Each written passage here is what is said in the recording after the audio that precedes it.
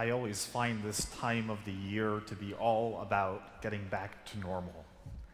With the hustle and bustle of the holiday season behind us, it's a time of the year for us to settle back into our normal rhythms and routines. And with that, sometimes there are unexpected surprises, revelations about how much the waistband on my pants seems to have shrunk. And I always find solace in the fact that the church too uses this time between Christmas and Lent to get back into her rhythms, also providing for us a season of revelations. We start off with the Feast of the Epiphany, which tells the story of the Magi coming to pay homage to a child, revealing to us that Christ, our King, is among us. Then we hear the story of Christ's baptism, in which it is announced, "You are my beloved." And indeed, Christ is God's beloved. But what is revealed to us in that moment is that Christ stands in those waters vicariously on our behalf, so that in those moments of stillness, we might hear those words too. "You are my beloved." But today we hear two seemingly disjointed stories.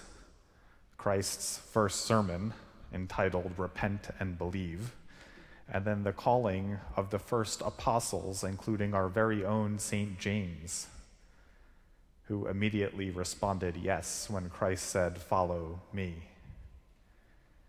But what is revealed to us in this gospel this morning is how completely inseparable these two stories are in the life of Christians. But first, a rant on those two words, repent and believe. These words should sound familiar because we use these words as we examine candidates for holy baptism.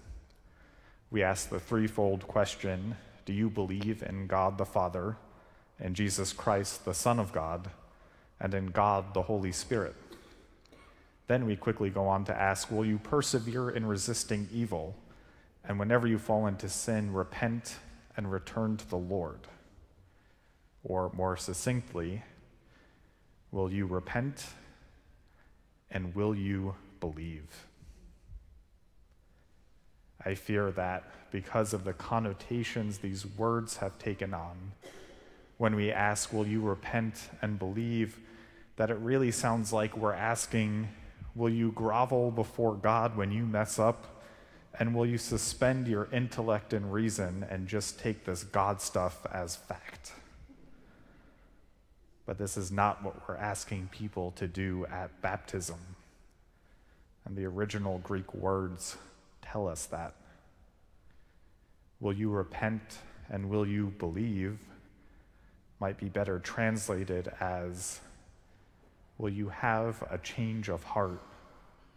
And do you promise to get to know God? Do you promise to learn to trust God? That was Christ's first sermon. Not a shallow repent and believe, but a powerful message that strikes at the core of our hearts. Change the purpose of your life and know about and trust in the good news of God's love. Purpose, providence, forgiveness, and love. All things for which we deeply yearn.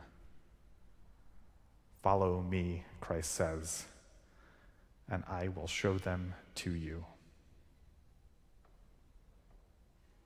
Well, with such an enticing promise, it's no surprise that people were immediately dropping their nets, hopping off their boats, and becoming disciples of Christ. But little did they know that in this call to infuse purpose into what we do and know, and to share the experience of God's love, it was actually all a veil called to ministry, that they would go on to be known as the apostles. As baptized people, or as people dying to be baptized on March 17th by our presiding bishop, we are each called to ministry no matter who we are. bishops and barbers, deacons and dietitians, priests and paralegals. But what infuses and separates these things as ministries from mere professions is that repentance, that change of heart, why and how we do the things which we do. Are we lawyers because we enjoy the bill rate? Or are we lawyers because we strive for justice? Are we teachers to simply pass on knowledge and give out grades? Or are we teachers because we see the potential in each pupil and want to unlock it to the fullest? Are we priests to merely preach and administer the sacraments? Or are we priests to shepherd the hearts and souls of all we meet to the radical love and boundless forgiveness of God? That is our baptismal call to repentance, to live out our callings with a change of heart, taking what we do and who we are and infusing it with the love of Christ.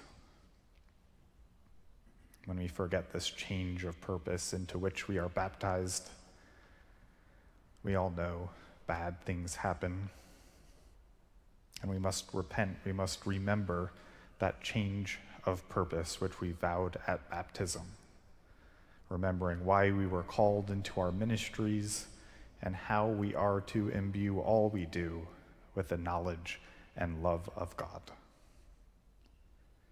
Repentance and belief, that change of heart and knowing the good news, they are so intertwined.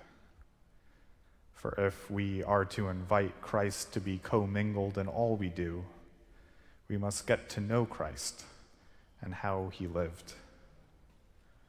As one thumbs through the Gospels, we see Christ healing, forgiving, instilling hope, and feeding both stomachs and souls. To hear this good news of Christ is to be a mere observer of these behaviors, but to know Christ, to trust in Christ, to be called by name to this sort of life, is to be Christ in whatever ministries we exercise in life, bringing that healing, forgiving, hoping, and nourishing into the daily tasks of our ministries and to the people which we serve.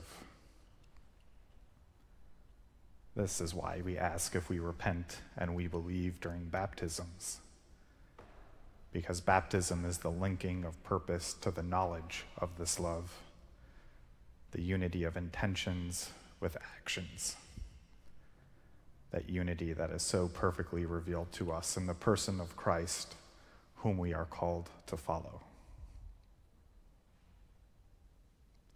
When talking about the soup kitchen, Margaret Ecker often says, "I don't even know if we should call it a soup kitchen anymore. Feeding people has become such a tiny part of what we do. Sharing the love of Christ is what we do. We just also happen to give out food." When tasks take the back seat to love, that sounds like ministry to me.